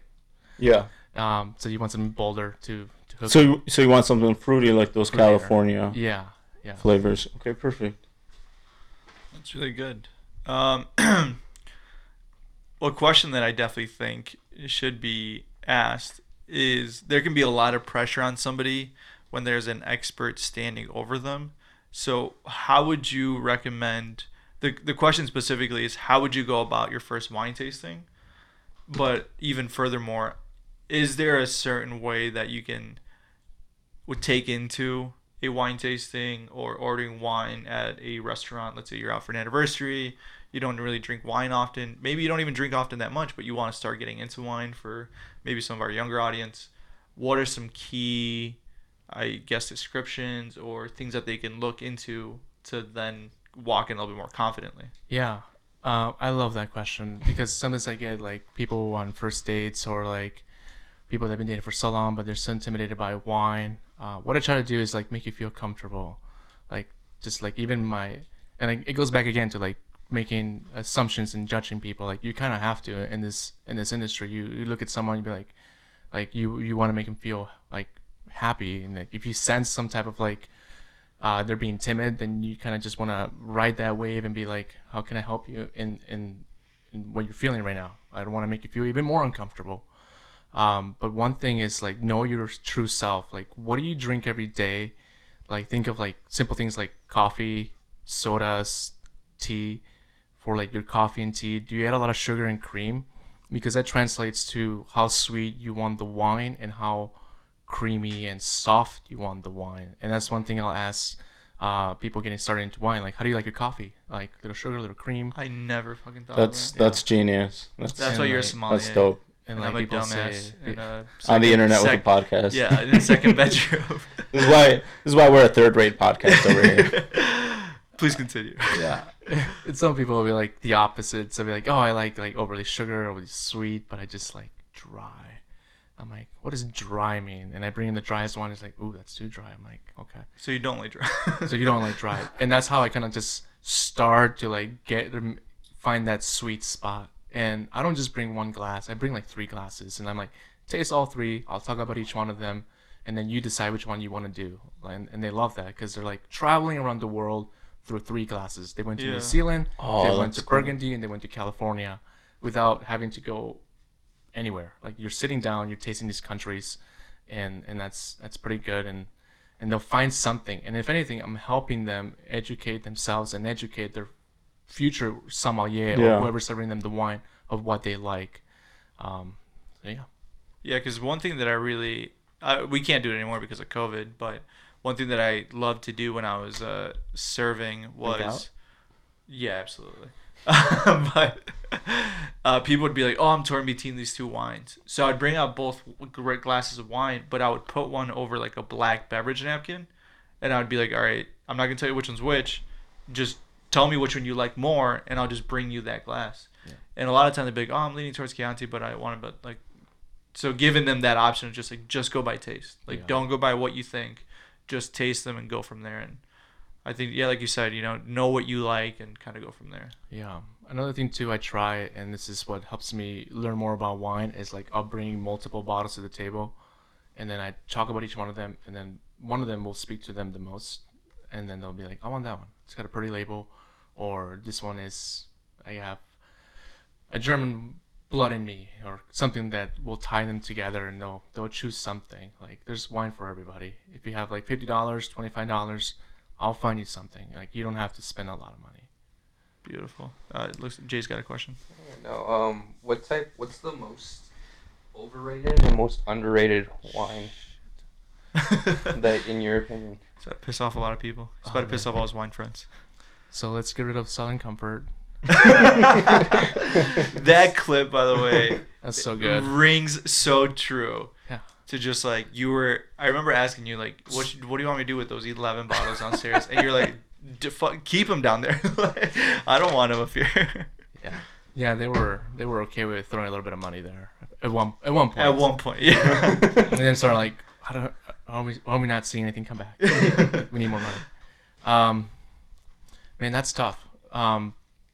It's a double-edged sword because I don't like wine communities that are destroying the land. Like Napa Valley is seen as this golden child, but it's the last Eden. Like I feel like it's the last frontier of like we can make this place beautiful. Make Napa Valley great again. Let's get those heads going. Yeah. They really have built on good land, on preserved land for wild animals and wildlife, and all they saw was like money signs, right? So they started just like buying out all these acres left and right. And today you have runoff, you have contamination, and people are just like paying the fines, getting their hands slapped, and then just calling it a day because they can make more money anyway, and to pay off any kind of They're accounting for the regulatory fines at this point. right. Interesting. Shout And out Fairlife. Yeah, Jesus Christ. Fucking animals. Man, it's hard to Literally. say any wineries without hurting people, right? Because there's families, there's like immigrants that are working those lands anyway. So to like throw a specific name under the bus would be unjust for me. So I Fair feel enough. like I can't name one. What Though about I, his? though I want to. What about his other question? Underrated. Underrated. Arizona, Colorado. No shit. Wine out of there? Yeah, great That's wines. cool. Because it's so All right. dry. Yeah. You'd probably get some really sweet wine, wouldn't you? Yeah, Paso Robles is another place, but they're becoming pretty Known. pretty known. I was and gonna it's say like because they- I've read a lot of Paso Robles. wines. yeah, and they don't need any more help. But like, oh, there's other places. Like, do you know the band Tool? Yeah. Tool. I'm butchering the name of the winery, but I think it's called Catasis. So the lead singer of Tool makes his own wine. So after he's done touring, he's like, I'm tired of people. I am tired of like the social life. I just want to go make wine, man. And there's I think there's a documentary on either Netflix or Hulu where he's just talking about his wine. It's pretty cool. So That's sick. Wow. What has been the biggest change in the wine world since you started your career? all of the quartermaster drama and scandal. There was a cheating scandal where people were giving the answers in the wines that would be blinded for the master, the last level, and people did not tell the judges who it was or anything like that until later, because 20 plus people passed, and that's a red flag right away, because you only have about 2, 3, 4 max passing, but you have a class of 20 plus, that raised some alarms, and people, it was unjust for the people who passed fairly, but they had to take everybody's pins away and their diplomas. Dang. It's just soul crushing. People were like on their last straw, like, I can't do this again. This is like destroying my social life, my family time. And another one too, like just master somms taking advantage of their position and getting away with harassing women. And to know that your idols are pieces of shit sometimes. Yeah, Yeah. that can definitely be So- heartbreaking. Yeah, no, people sometimes a lot of those chefy like figures that are given a little bit of power in the industry sometimes abuse of that a lot, you know. Right, so that's been good and kind of shaking that up a little bit. Yeah. I got 2 questions about kind of both different aspects. Do you think there's any validity to 3, I'm just going to be pretty general here, no specifics, Latino between 24 and 27, talk about wine? Do you think there's any validity? And then There's any value in that? Because they're not sommelier, they're just generally trained? Are you asking for my opinion if you guys should shut this down? Yes. No, it's great. And there's a reason why I said yes to this right away. Like, because Which we were, like, again, honored that you said yes. I asked my wife, like, they asked me, like, what do I say? She's like, yeah, do it. You need to do it. Thank you, Megan. Yeah, Yeah. thank you, Megan. Megan and I always had a good relationship, so that's great. Yeah, I feel like you guys are doing great. Like, we need more voices. You saw me. We're in Wisconsin, and we are 3 Mexicans in one room. And if you drive down the road, like, there's nobody else like us. Like, it's mostly one population that Yeah. dominates this place right here. And to not have a voice, to not voice it, it almost seems like cruel. Like, our parents gave us this opportunity to have our voice be heard, and to not use it, it's almost like a crime, right? For So, sure, yeah. in any way, shape, or form, like whether being rebellious or just drinking wine, like, do it. Beautiful. Man, that means a lot. That was poetic. Yeah, thank you very much. We're gonna have to clip that.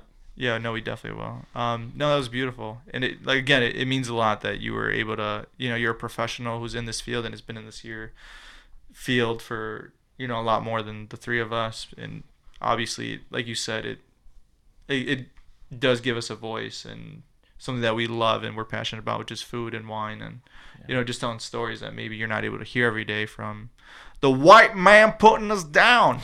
So I think, and also I think wine is just something that has such a large disparity. Like it's like you either know a lot about wine or you know nothing about wine. There's like nothing in the middle, and I feel like that's kind of where we sit because it's very That's interesting true. to us. But like most people don't really, it's just not there. It's not a comfortable Yeah. place to be with knowing about wine. So I think it's kind of cool that you can talk to like to people even our age that are just drink sweetest wine or rosé Yeah. because it looks pretty. Yeah. Yeah. Like actually give them a little bit of insight of Yeah, let people know they have options like to move on to past like those, barefoots and the Australian sweeter wines and all that stuff. Right. So Yeah, no, and again, coming on like piggybacking on George's point that people will just drink what they, either something super sweet that they think is really good, or something super bold that like, oh, this is so heavy, like it's got to be good. When in reality, it's like, no, you can have a medium body, like maybe you don't want to drink Pinot Noir, but step up to a Pinot Nero and get a little bit different. And I owe a lot of my knowledge of wine to the training that you gave us and to the training that I was provided at some other restaurants where it's like, in order to make money, you got to sell the big wines. And so if you don't know about the wines, even if you're not able to taste them, at least do research and then kind of dive in, and that's when you're able to really get an understanding and a very attractive relationship to wine, and you're able to taste more and understand them more. Yeah. Yeah. Don't be afraid. Be like, can I taste anything in the store? They might look at you like, yeah, try it. Yeah, because you're gonna Yeah. buy shit anyway. Yeah. So they're like, yeah, if you're gonna buy more, then Yeah. we'll get you tipsy. Yeah, right. And don't always be afraid to like ask like, hey man, what's on sale? Like, hey, what do you got? Because like I've been asked like when people are spending like more than $1,000 on a bottle, it's like, can you do anything better with the price? I'm like, absolutely. But then yet people that are on a budget, they are afraid to ask because they might think I'm judging them. But like, don't be afraid to ask. Like, what can I say? No, and that's it. Yeah. yeah, That was actually another question that I had is, do you think that wine specifically, you should come at it from your budget and then hit the best wine at your budget, as opposed to trying to find the best wine and then trying to find something at your budget? Just like, all right, I have $30 and I want to buy the best $30 bottle of wine, as opposed to being like, I love Cabernet. Let me find the best Cabernet at $30. Because then at $30, maybe you can find a really good Chianti or something along those lines.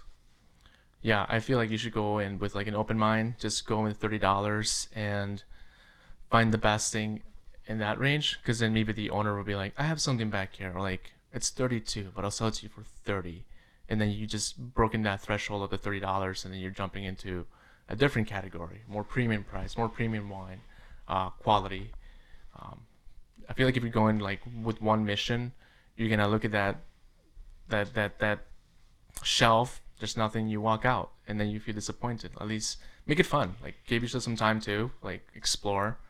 One website that I use, and I pull it out on my phone. People look at me like I'm taking pictures. Some say I am. Rotten Tomatoes. Rotten Tomatoes. How many Rotten Tomatoes? And then I just go winesearcher.com and I put the wine in, and if it's like more expensive at the store, I just like pass on it. So that's one tool you can use when you're shopping around. Be like, hey man, they're selling it for this, but what can you do, kind of thing. Yeah. Right? Since we're talking about purchasing wines, I think it would be helpful to mention what you as a sommelier look for when you get to a wine store. What and it'd be cool if you told us like maybe do you look for different things at different price points, or maybe even give us like a recommendation on like a more everyday wine and a more special occasion type of wine. Yeah, usually they have the shelves pretty, like, there's a strategy to how they place the shelvings, right? Like how they place the wines on shelves. Like the bottom ones are your bulk wines and expensive. And then you have the top high-end wines at the very top. And then you have the ones that they really want to sell more volume in the middle, like eye level. So those get sold pretty quickly. And there's a lot of things happening behind the placing too. Like you can have like 3 rows, 4 rows, an end cap. And that's people kind of paying, if they want and compete, to the store. Be like, hey man, can you give us more shelving? Can you give us more space? Here's a couple of things. Here's a free bottle of wine. Here's some money or whatever, just to sell a little bit more. What I look for is just like the middle and sometimes the top, but it's usually your common staples like your Caymus, Beloglos, all those wines that you can find pretty easily anywhere now. What I look forward to is like that sale, if they have it, like that, the cart where they just dump a bunch of wine. I'm like, I dive right in there. I'm like, what's going on in here? What's in here? And you find sometimes some diamonds. Like I find some cool stuff from like Veneto or Lombardy, like even Cadibosco, sparkling wine. It drinks like champagne, but it's like you're in Wisconsin. People don't understand and don't know it, and so they just put it in a cart thinking that it's just trash when it's just in reality it's amazing stuff. And then Oh, wow. also behind the counter they'll have like the high end stuff. Sometimes they don't even price them because they don't expect you to buy them or ask. But I asked like, hey, how much you're selling that bottle of Blanton's, that bottle of Pappy, and they say something outrageous. I'm like, cool, nice to know. Nice to know that's you got a nice museum back there. Man. Yeah. Good museum. But yeah. Oh, that's really interesting. Yeah. Do you have any questions for us? Death Row wine. Your like last wine. What would it be? I know like there's probably some expensive wines out there, but it doesn't have to be expensive. It can maybe Moscato. Like, what is like your Death Row? Even if you don't have like a name of a wine, like what grape? I have a very specific wine, which is De Pinti Pinot Noir La Vie, because that was one of the first wines I tasted. And I would just wanted something to go down easy and smoothly, and yeah, just give me a glass of that, and then good night. You know, say hi to the kids for me, and God bless. So I'd probably pick that. Just a really easy wine to drink. Like it. I like the 2015-16 Pinotage out of South Africa. I really enjoyed those because that one was like very coffee forward, like chocolate, dark chocolate. Just interesting flavors you don't get in a lot of New World wines. So I like that one, but the last Pinotage we had was like much more earthier and like Yeah, meaty. it smelled like bacon. Yeah. Tastes like Bacon. Yeah. Yeah, it was a little Like weird. straight bacon. Yeah, so The only like thing I could taste. In the thing. yeah. So but I get it, man. a different vintage year, I feel like I've had that I would say 5 times in my life. And every like 4 out of 5 has been nothing but like coffee, mocha, Java, and the 5th time it was earthy, savory, almost like a hint of soy sauce. Yeah, it was just a different experience. What about you, George? It's tough, man. But I think I'm gonna have to go with Luis kind of on like the first wine that I think I like had that like I really enjoyed, and I think it might have been like the Prisoner Red Blend. That might be the Just first one. yeah, Like something it was medium simple. body, Yeah, easy to drink. simple, but like I really liked it. Like it was Let's the go back to that question of what wine I would just. What was it? What was it? Throw under the bus. Overrated. You know what? first- Is it the ev- Prisoner? Yeah. Every, And I know Top- why. Look at right the there. picture Tell us why. Tell us why. So you look at the label and what do you see? You just see some guy, well, literally shackled up. Enslavement, right? Imprisonment. Yeah. Like even the label itself is like. We were talking about this the first episode. The very Yeah, first I brought, episode we I talked brought about an that. unshackled. What was it, Cameron? It was I think it was somewhere. Fine. in there. it was a Yeah. red wine called Unshackled, produced by the Prisoner, Yeah. and we were like asking if it was produced in Montgomery, Alabama, making or some jokes. shit. Like, this has got to be racist. And it's like it just has some meaning. I mean, I'm sure it doesn't, right? It's just a label, but like the psychological thing, like someone designed this label to kind of make our brain think about it like this is attractive, like this is nice, Yeah. right? Like, but why? Why do we like it? Why do we like this label? The wine itself, it's good, it's fine. It's a Zinfandel blend.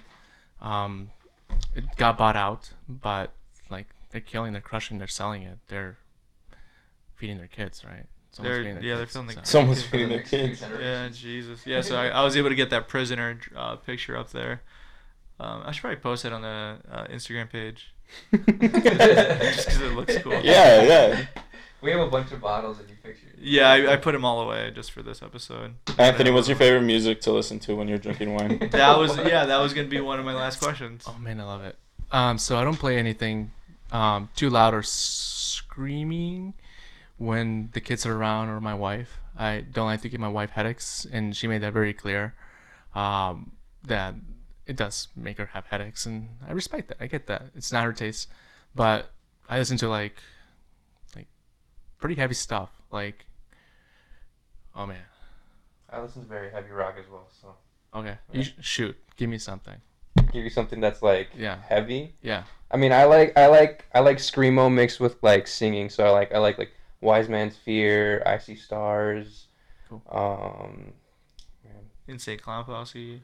Yeah, totally. ICP. Get some Fago. Yeah. So Cradle of Filth, like that's pretty like hard as I'll go.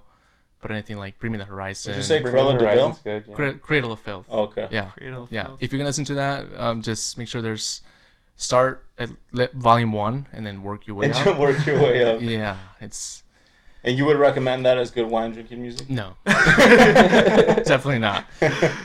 One good one is like Shaky Graves. Like that's a good tune for like drinking. It's easy. Like Shaky Graves. And Shaky this is by Graves. Cradle of Filth? no, Okay. Shaky Graves is like Their own band? thing? the Okay. band. Yeah, it's pretty good. Oh, yeah. Interesting. Is there any proof to red wine making you slightly gay? Like, because I feel after a glass or two, I start questioning myself. Or is that just all mental? I feel like that's all you, man. You don't think so? I think it's just you, man. All right, fair enough. I figured if I'd ask a sommelier, I'd get my answer for once and for all. I'd love to ask you something though. What's your dream thing to do with wine? Like you could do so much. You know, you could open up your own store. You could have a vineyard. I know that might be the ultimate goal. Like maybe having a vineyard, but like what's That's the magnum opus. let's have one that's an extreme goal. Magnum opus. Let's have an extreme goal and then something that's more like, yeah, I could do this in the next 5 to 10 years. I love that. I love that so much because I've been thinking about that lately so much. Or like, what's my next step? Like, I like to be able to put my kids to bed every night. Like Megan does it by herself. Both the girls. Like she is like my rock. Like she is such a great mom and a great. She has her own shop too, so she's doing a lot. Is she still in the industry as well? She's not. She got out of the industry. I think about 3 years ago. She worked for Kohler as well too, and got out of it just in time, right? And we just wanted to focus on her family a little bit more, and she wanted to focus on her true goals, which is like running her shop. She curates a shop with like handmade toys, apparel for kids, babies, and even like moms. Is there an online store? There is. We will yeah. link it in the description down below. Yeah, Go and- support local what's the name? community. So the Instagram handle is at Wild Oak, and then the website is My Wild Oak. Wild Oak. Wild Oak. Okay, We- beautiful. Yeah, we'll link them in the description down below. Awesome. Thanks. Of course. Yeah, I think I want to do my own. I want to do something like my own shop, my own something. Mm-hmm. I feel like all the shops around the area just don't cater to. They're missing this like demographic, like us, right? What stores do you guys go to? Like you go to Pick and Save, Piggly Wiggly. They have the same common people, Yeah. the same common wines, Yep. targeted to specific like people. Like we are from Mexico. About some tequilas made from Mexico, like smaller ones. Not talking about like Don Julio, which is pretty good though. Patron. Patron or Yeah, I me. get so annoyed when I go down the aisles of tequila and I see like 3. Don Julio, Patron, and Jose Jose Cuervo. Cuervo, and it's like Yeah. and clearly like these aren't good quality. Right. So the week before I had Espotlon, which is pretty good. So I've been trying to do more research about like, all right, can I get something that's actually made by Mexicans, not that's mass produced. That's what I Right. feel too. I just grab something that's like the same price point, but random. I just Good take for a you. random pick what it is. That's good. Yeah, because like you keep buying these big bottles that are like commercially made, and like it's just going to the pockets of some CEO. Right, and like all these celebrity things, right? Right. Which is fine, right? Because then you have your CEOs that want to make their own wine. So why should they be able to make their wine and not celebrities? Yeah. Like, but yeah. I think just to cater to more people looking for hidden gems that they don't even know about. I think you make a killing. You make a killing for sure. Yeah, Thanks. that's a Because very everything around here is just I find the same issue. You So find the just same, California Yeah, find wine. the same things. Yeah, There's like when was the last time you had like nice bar tools, like your own bar tools? Like Yeah. you go to work and it's like the same common like group that sells for the whole restaurant and they're crappy, clunky. Seriously. I got 4 wine keys on the table. They're all the same. Right. Like there's there's more to it. Yeah, that makes sense. And then what about a big goal? Big goal? Yeah, what's the ultimate? North Star? Look, I thought that was the ultimate star. Oh, that was the ultimate, man. What was, I don't know. I think that's it. Just like, Third kid, maybe? Like someone Go for "Man, twins you know- on the next you know one." the most about wine out of anybody I ever know. Here's $500,000 to invest in something. What are you doing with it? how much? 500? Let's make it a million. Alright, let's make it a million. Let's make it a million, yeah. What are you doing with it? Just make a wine shop, like, from scratch. And, like, make it visually beautiful. Like, you have all these wine shops, right? What makes them apart from each other? It's the interior, too. Like, it looks cool Yeah. inside. Like, you want to feel proud to go to a liquor store, not, like, feel like you're just going to go pick up something and just get wasted. Yeah. Like you're going to pick something classic. And also provide, like, non-alcoholic things, too. Like, that's a big thing in California, Chicago, New York. The non-alcoholic cocktail programs that they're making. Like, you don't have to get buzzed. You have to get, like, shit-faced to enjoy good things. Like, you can have all these small things, like, hand-picked, like, honey and like, ingredients to make good stuff that it's not fermented into alcohol. You can still enjoy and have a good time.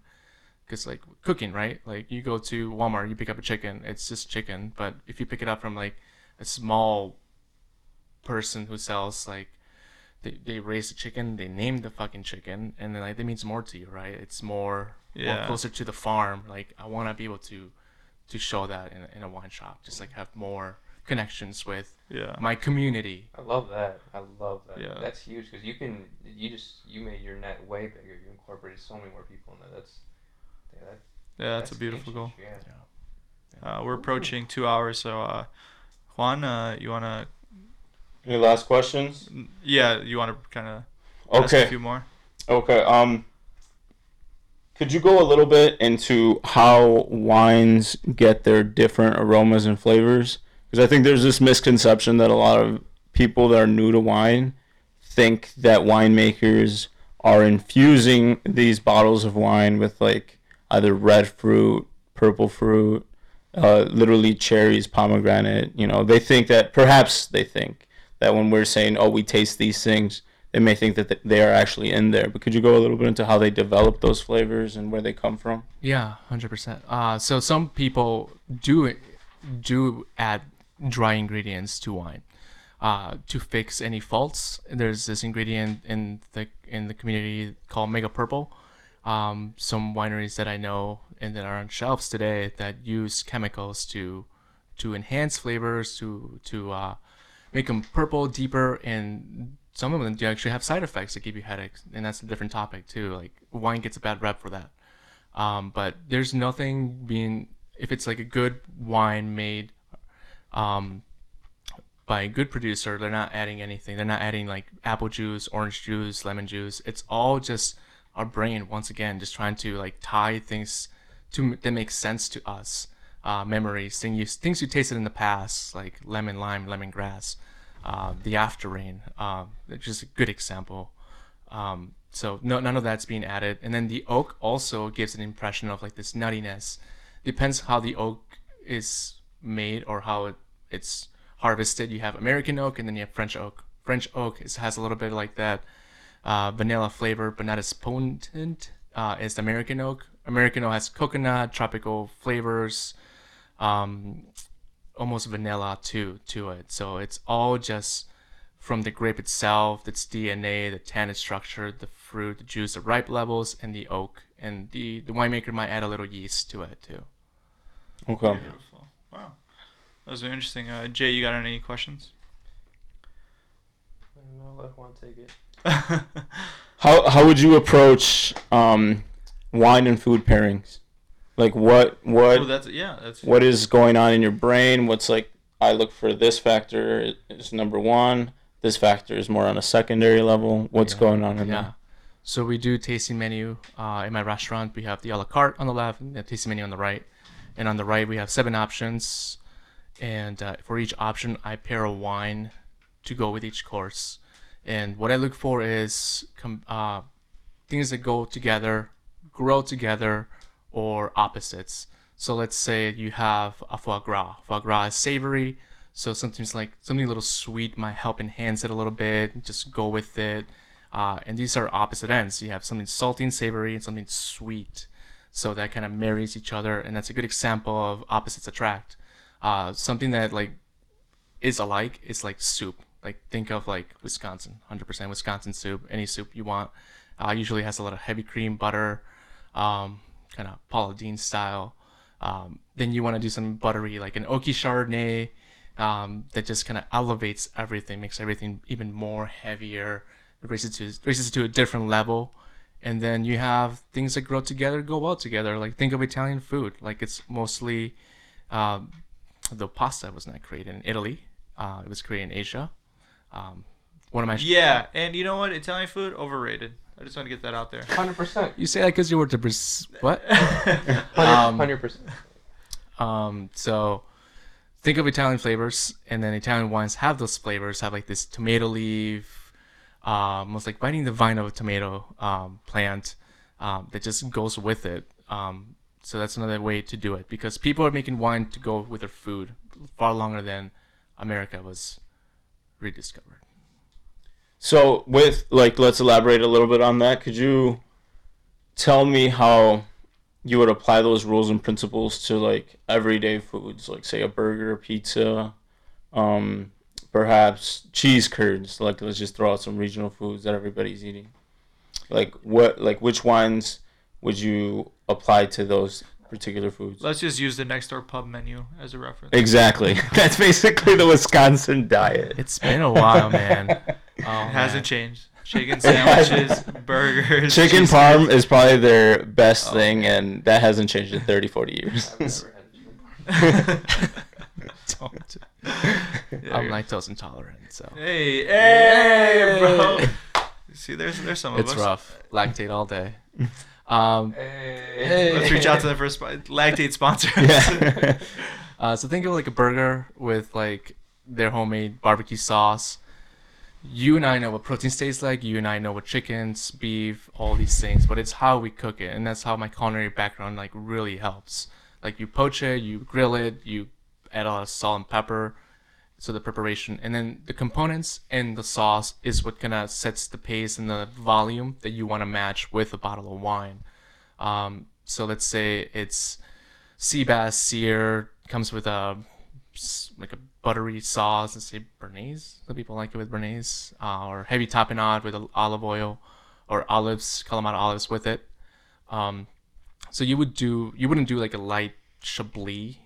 You would do something heavier like a Chardonnay if you want to stick to white and the principles. But you can always do like a Pinot Noir, just jump into the reds, but on the lighter spectrum of reds if the dish is pretty tuned up. Okay. Beautiful. Okay. Any questions? I kind of asked a lot of mine as we were going through. Anthony, you got any other questions for us? Who's going to be your next guest? We haven't thought that far. I'm working on that right now. I'm in contact with Jim Black. Oh, there So- you go. Oh. So that's going to be interesting. Get to hear some. Are you guys going to match your profile picture? What do you mean? I think the previous one he had a fish. Everybody see your fish? Bro, I've been getting so many comments about that. I just felt like it was time to switch it up.